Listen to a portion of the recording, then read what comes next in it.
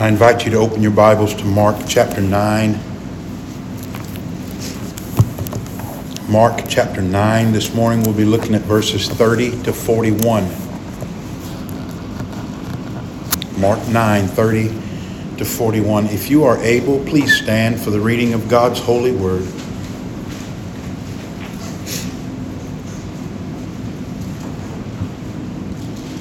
From there they went out and were going through Galilee, and he was not wanting anyone to know about it, for he was teaching his disciples and telling them, "The Son of Man is to be delivered into the hands of men, and they will kill him, and when he has been killed, he will rise again 3 days later." But they did not understand this statement, and they were afraid to ask him. And they came to Capernaum, and when he was in the house, he began to question them, "What were you discussing on the way?" But they kept silent. For on the way they had discussed with one another which of them was the greatest. Sitting down, he called the 12 and said to them, "If anyone wants to be first, he shall be last of all and servant of all." And taking a child, he set him before them. Taking him in his arms, he said to them, "Whoever receives one child like this in my name receives me, and whoever receives me does not receive me, but him who sent me." John said to him, "Teacher, we saw someone casting out demons in your name, and we tried to hinder him because he was not following us." But Jesus said, "Do not hinder him, for there is no one who will perform a miracle in my name and be able soon afterward to speak evil of me. For he who is not against us is for us. For whoever gives you a cup of water to drink in my name, because you are of Christ, truly I say to you, he will not lose his reward." Let's pray. God, we pray that today you would open our eyes to behold wonderful things in your word. Help us to see and understand what it is you would teach us today, and to know how it is we should respond so that our lives can be in line with the requirements of your most holy word. Come and do it now in Jesus' name. Amen. Please be seated. Some people seek to achieve greatness by working their way step by step up the ladder. But that's not the way it works in the Christian life. Greatness for the Christian is achieved by working your way step by step down the ladder. You don't achieve greatness as a Christian by ascending to a place where you are above others. As a Christian, you achieve greatness by descending to a place where you're below others. Let me say it another way. A Christian achieves greatness by humbly serving others in Jesus' name. Now, I know that's contrary to the world. The world says the one who's great is the one sitting at the head of the table that has everybody waiting on him hand and foot. That's the great one. But that's not the way it is in the Christian life. That's not the way it is for followers of Jesus. Followers of Jesus achieve greatness when we humble ourselves, making other people more important than we are, putting their needs and wants ahead of our own, taking last place, last in line for the benefit of others. As we have reached the second half of Mark's gospel, Jesus' public ministry among the crowds is not the focus anymore. In the first 8 chapters, Jesus was ministering openly, publicly, teaching, healing, casting out demons, all these sort of things. But that's not the focus now as we move to the second half of Mark's gospel. Jesus has now set his sights toward Jerusalem and the cross. In this part of Mark's gospel, we see Jesus as the suffering servant, the one who did not come to be served, but to serve and to give his life as a ransom for ministry, for many. In this part of the gospel, Jesus is not so much concerned on public ministry as he is with preparing his disciples for the reality that they too are called to a life of suffering in the service of Christ and his kingdom. As he pictures his own suffering, he makes it clear that his disciples are also called to humbly serve and suffer for the kingdom. Last week we saw Jesus teaching his disciples that in order to have any success in serving him, they must humbly depend on him. They have to exercise faith by humbly depending on Christ.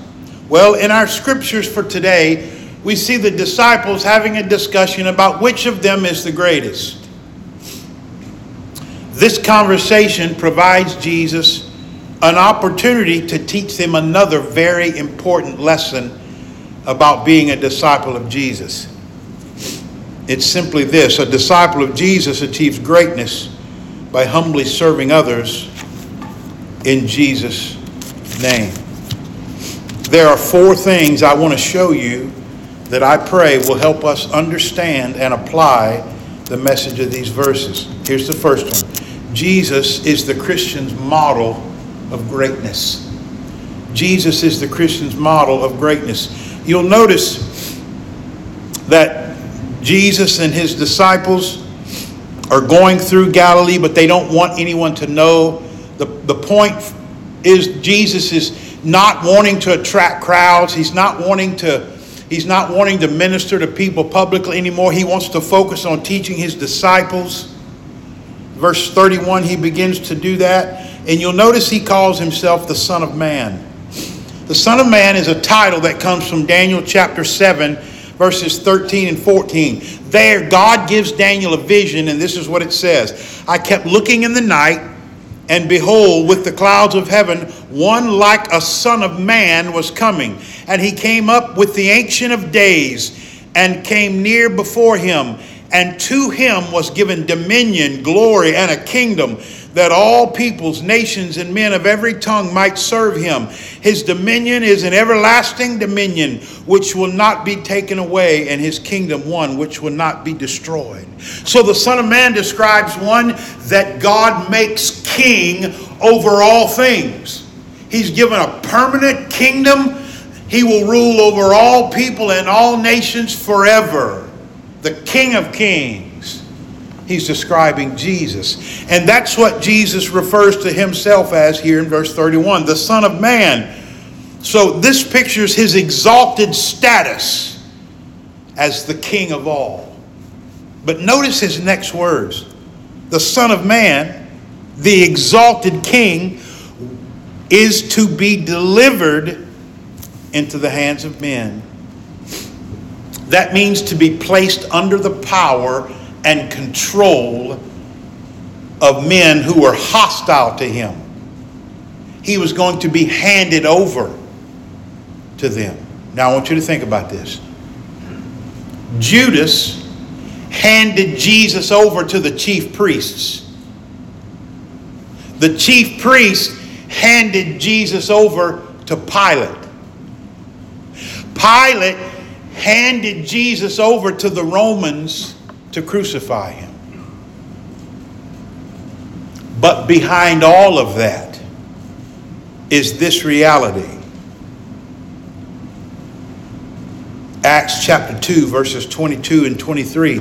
Peter, preaching on the day of Pentecost, said this: Men of Israel, listen to these words. Jesus the Nazarene, a man attested to you by God with miracles and wonders and signs, which God did through him in your midst, just as you yourselves know. This man, delivered over to you by the predetermined plan and foreknowledge of God, you nailed to a cross by the hands of lawless men and put him to death. Yes, Jews handed Jesus over to the chief priests. Yes, the chief priests handed Jesus over to Pilate. Yes, Pilate handed Jesus over to the Roman soldiers to crucify him.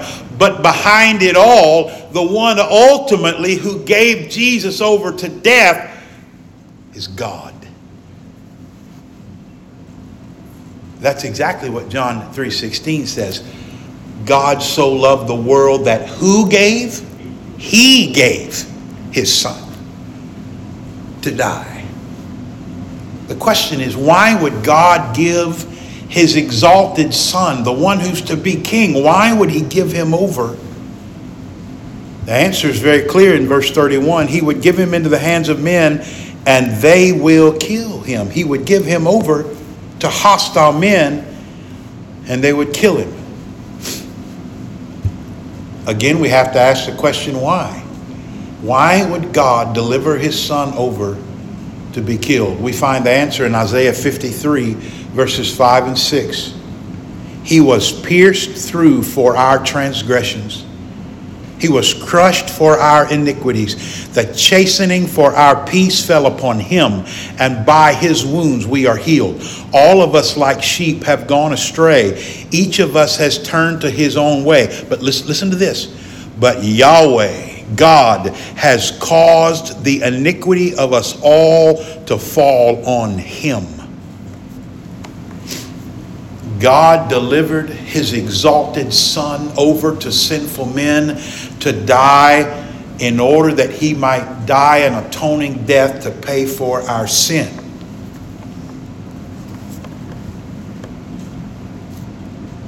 But death was not going to win. Jesus tells his disciples in verse 31, he will rise again after 3 days, proving once and for all he is Lord and Christ. Now think with me for just a minute.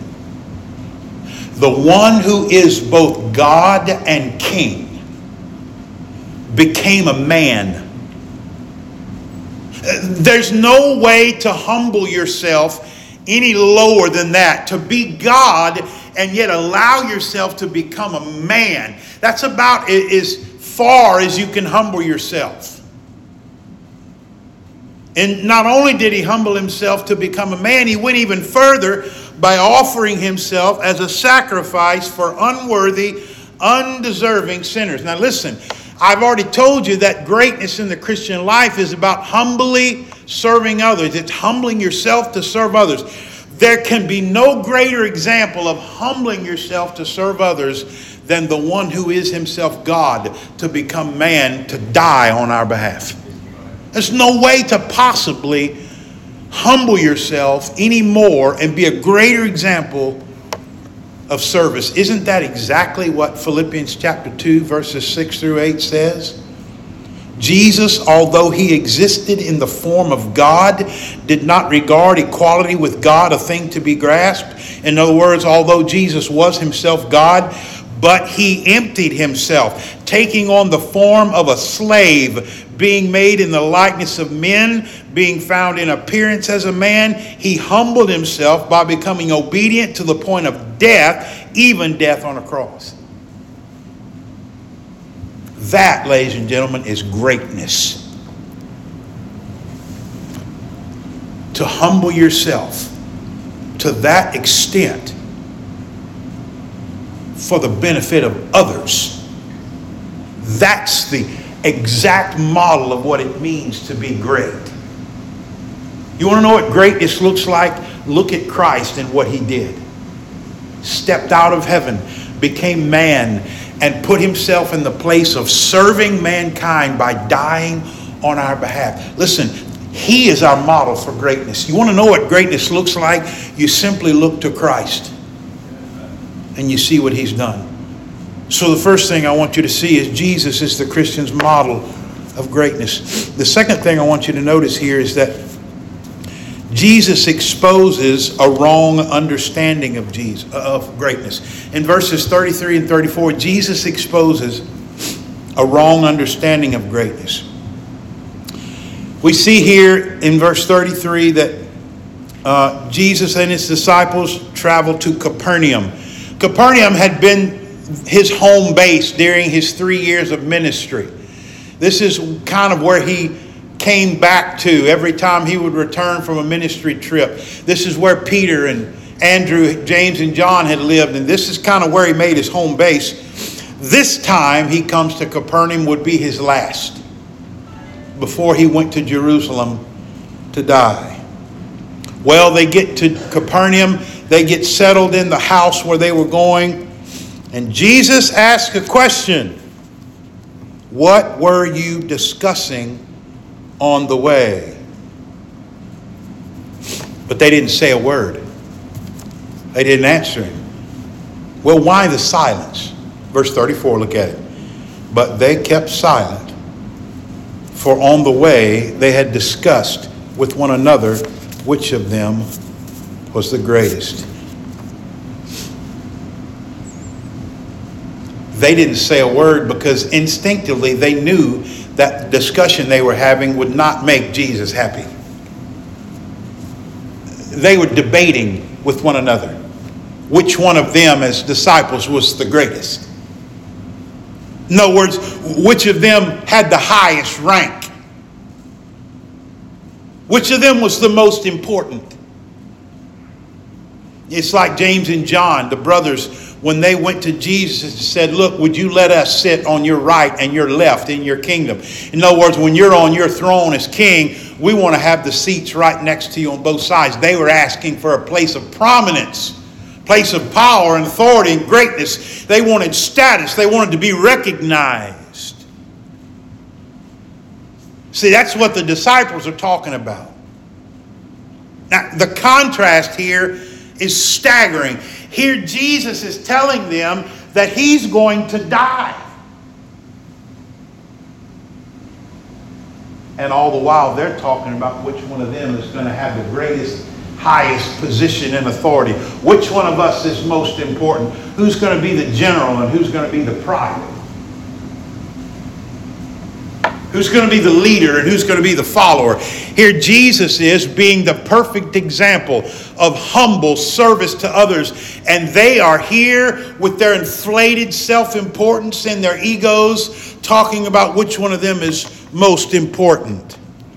Jesus is thinking about dying on behalf of sinners so they can be reconciled to God. They're focused on their own personal rank and status. Jesus is on the way to Jerusalem to humble himself, and they are seeking to exalt themselves. Jesus is focused on serving. They are more concerned with being served. See, the question Jesus asks in verse 33, what were you discussing on the way? He doesn't ask that question because he doesn't know what they were talking about. No. He knew what they were talking about. He asked the question to expose them. To expose their wrong understanding of greatness and to provide him the opportunity to correct their twisted thinking. See, they were thinking in greatness in the way the world does. The world thinks of greatness as the one who holds the highest position in the company. The world thinks of greatness as the one who climbs to the top of the social ladder. The world thinks of greatness as the one who's got the most accomplishments, greatest salary, the most possessions. It's the most popularity and fame. That's the way the world looks at greatness.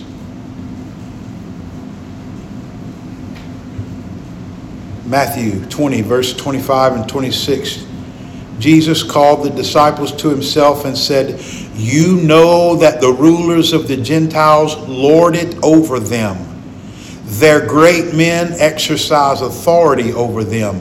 It is not this way among you."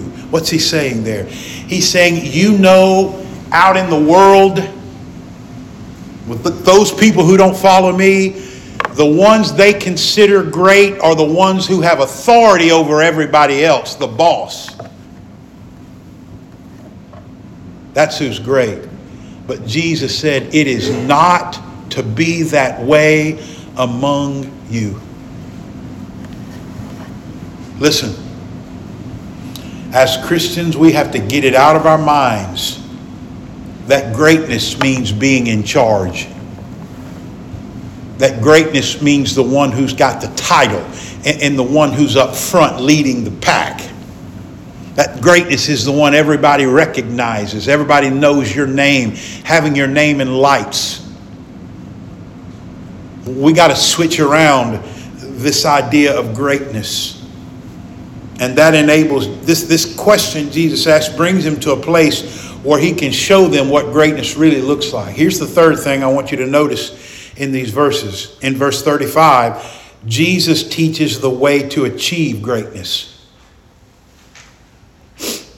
Verse 35, and sitting down, he called the 12 and said to them, if anyone wants to be first, he shall be last of all and servant of all.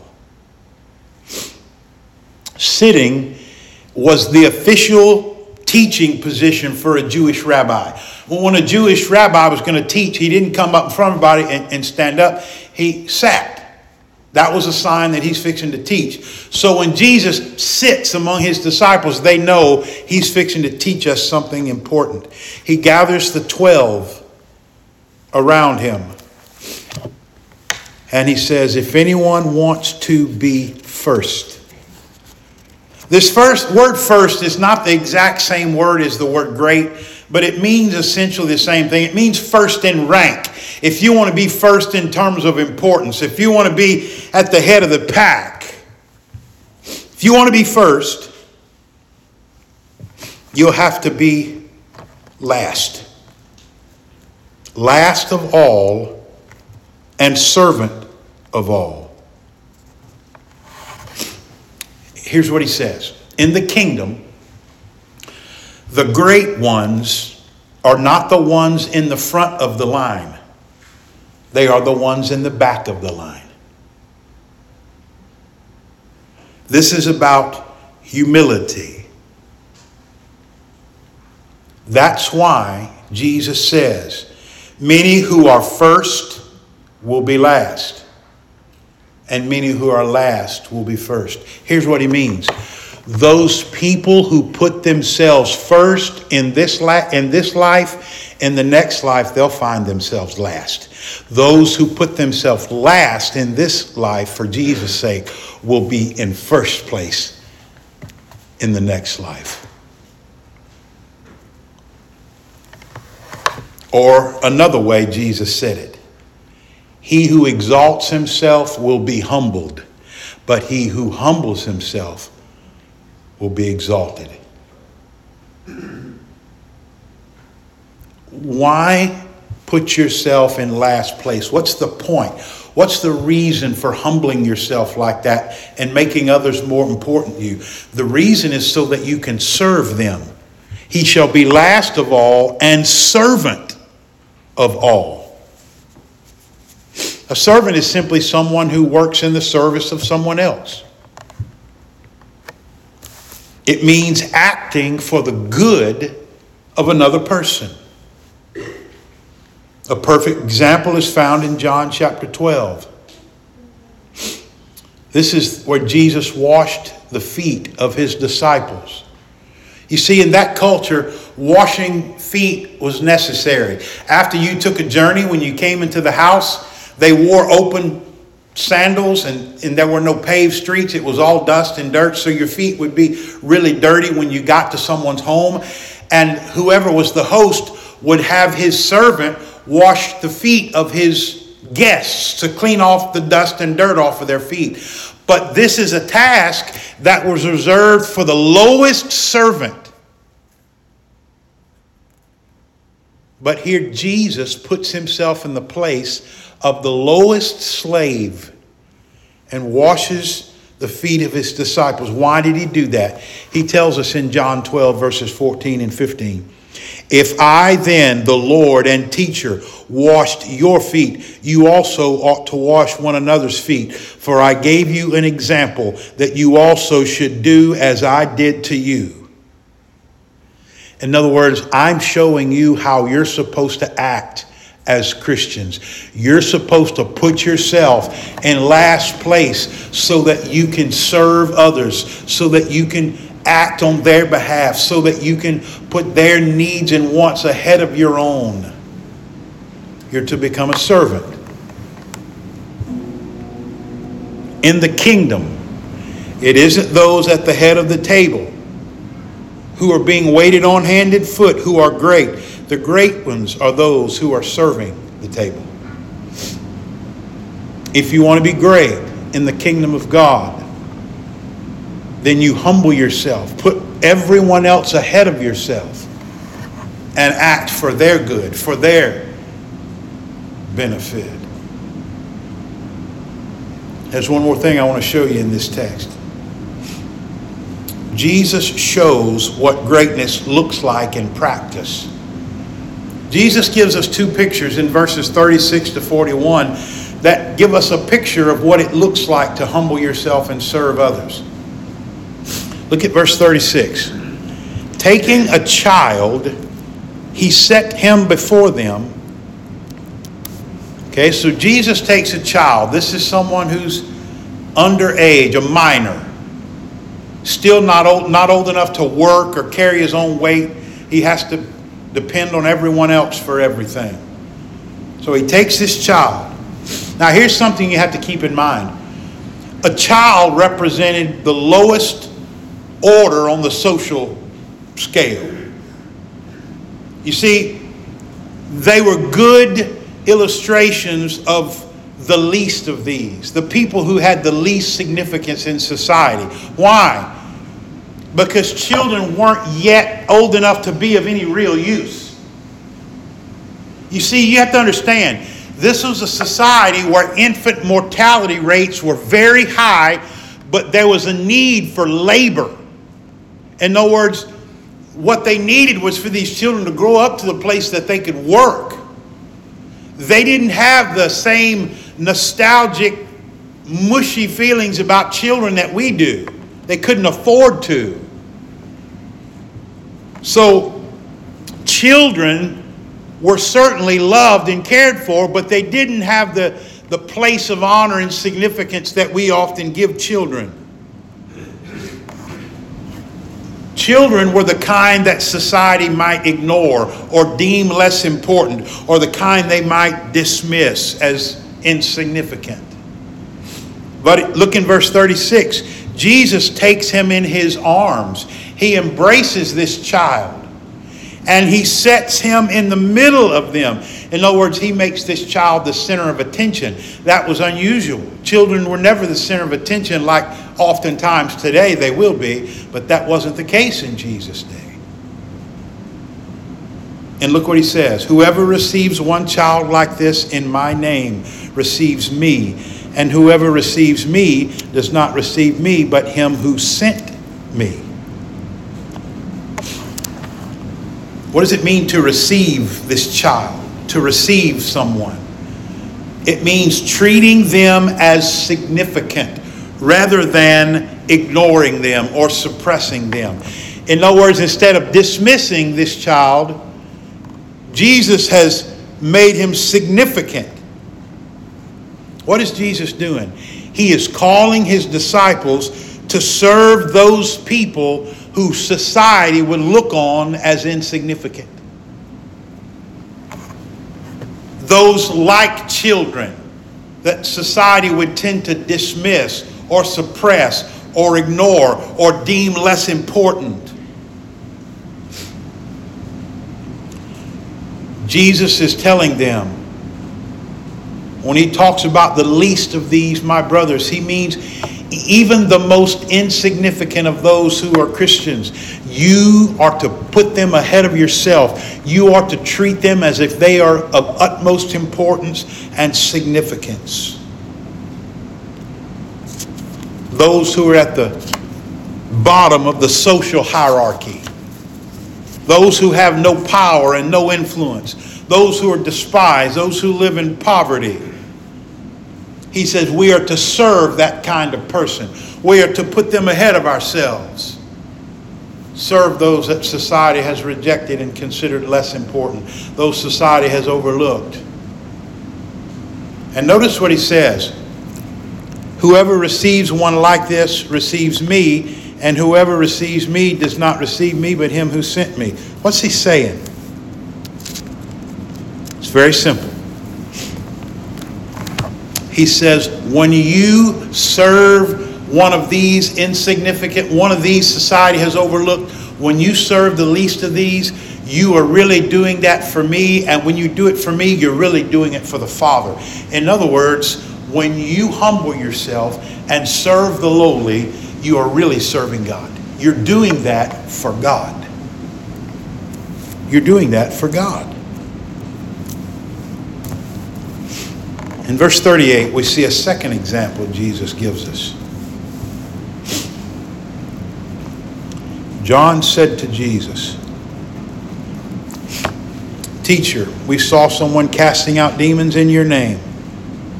We tried to hinder him because he was not following us."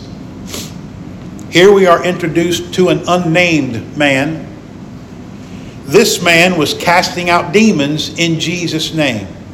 Like we've seen Jesus do earlier in Mark, this man was casting out demons in the name of Jesus, and apparently was doing it successfully. John didn't say he was trying to cast out demons, but that he actually was casting out demons in Jesus' name. But the disciples tried to stop him from doing it. The question is why? John says, because he was not following us. In other words, he's not part of the official group. He's not part of our group. What are they doing?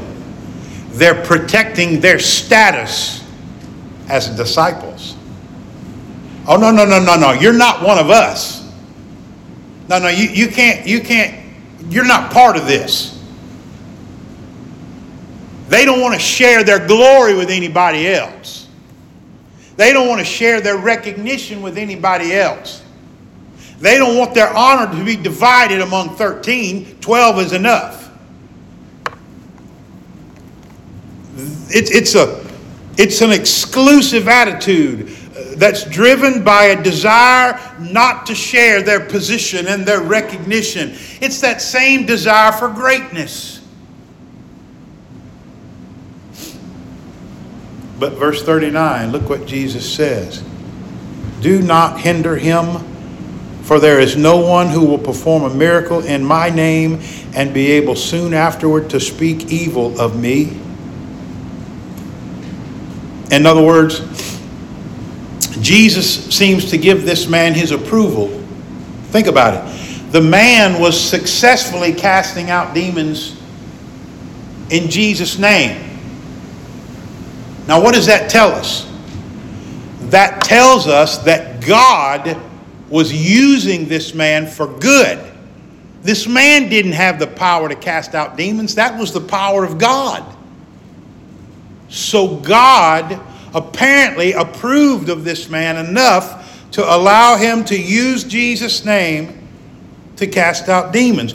If you read Acts chapter 19, verses 13 through 16, you find out what happens to someone who tries to cast out demons in Jesus' name if he's not really a follower of Jesus. That's the story where it says the sons of Sceva were trying to cast out demons in Jesus' name. And what they would say is, "By the name of Jesus that Paul preaches, come out of him." And the demon would reply, "Jesus we know and Paul we know, but who are you?" And it says the demon-possessed man attacked them and beat them to death. What's the point? They were just trying to use Jesus' name. They weren't really followers of Jesus. But apparently this man really was a follower of Jesus. Verse 40. "He who is not against us is for us." Jesus implies that this man is one of us, even though he's not traveling with us. Jesus said, "There's no need to fear him turning against me." He said, he's casting out demons in my name. In other words, he's giving me credit. By using Jesus' name in these exorcisms, he's giving Jesus the credit. He's saying that the power comes from Jesus. And he said he's not going to turn around in the next breath and curse me after he's doing a great work in my name. And then verse 41. "Whoever gives you a cup of water to drink in my name because you are of Christ, truly I say to you, he will not lose his reward." Here's a principle established.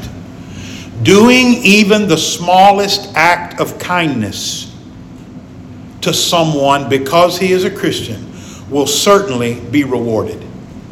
The example Jesus gives is giving someone a cup of cold water. In Jesus' day, it was common courtesy to give a traveler or someone who was weary and thirsty It was just common courtesy to give them a cup of water. And it wasn't expected a reward. In other words, this is not something you were going to be rewarded for. It's just something that was common courtesy that you do. But Jesus says God values every act of kindness done to Christians, even the most insignificant of Christians. God values every act of kindness done to those to be worthy of a reward.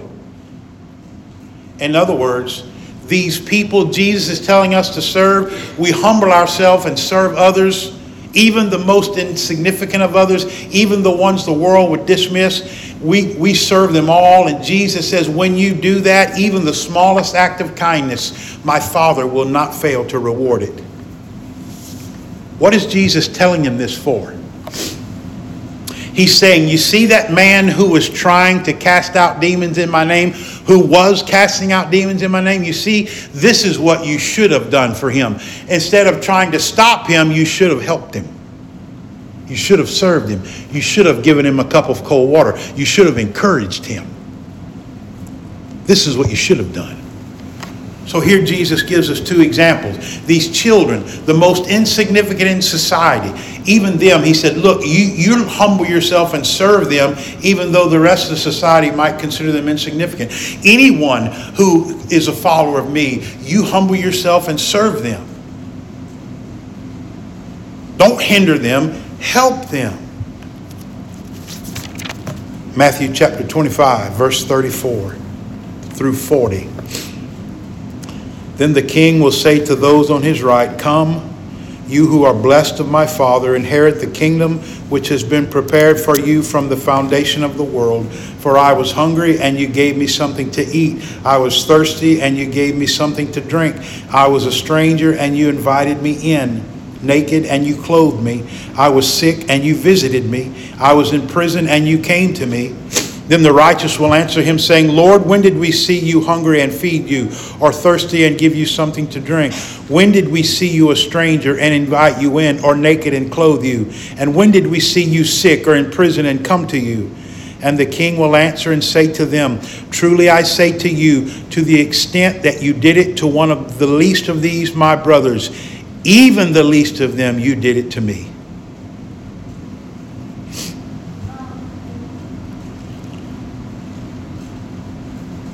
Earlier, I referred to Philippians chapter 2, verses 6 through 8. Let me remind you what these familiar verses say. Jesus, although he existed in the form of God, did not regard equality with God a thing to be grasped, but emptied himself by taking the form of a slave, and being made in the likeness of men, being found in the appearance as a man, he humbled himself by becoming obedient to the point of death, even death on a cross. Here's the question. Paul tells us Jesus, even though he was God, he left heaven, became a man, and became like a slave and served all mankind by being obedient to God, even to the point that he would go and die on a cross. Why is Paul telling us that? Why does he describe Jesus this way? The answer comes in verse 5, which comes just before his description of Jesus. This is what it said. Have this way of thinking in yourselves, which was also in Christ Jesus. Have the same attitude that Jesus had. Think like Jesus thought. How did he think? He had the mindset that said, I'm willing to leave heaven and become man and become a servant to all, even by dying. And Paul said, that's how you're supposed to be. That's the way of thinking you ought to have. That I am to humble myself and serve others. We are to imitate Jesus, who is the greatest example of humbly serving others. Let me ask you a question. When you get to heaven, if you get to heaven, if you've been born again, filled with the Spirit of God, transformed by grace through faith in Jesus, if that's happened to you, when you get to heaven, do you want to be in a place of recognition? Do you want to be someone who's among the great in heaven? Do you want to be someone who the Lord acknowledges? The way for that to happen is for you in this life to put yourself last for the benefit of serving others. That's how you find significance in the kingdom of God. A Christian achieves greatness by humbly serving others in Jesus' name. Let's pray.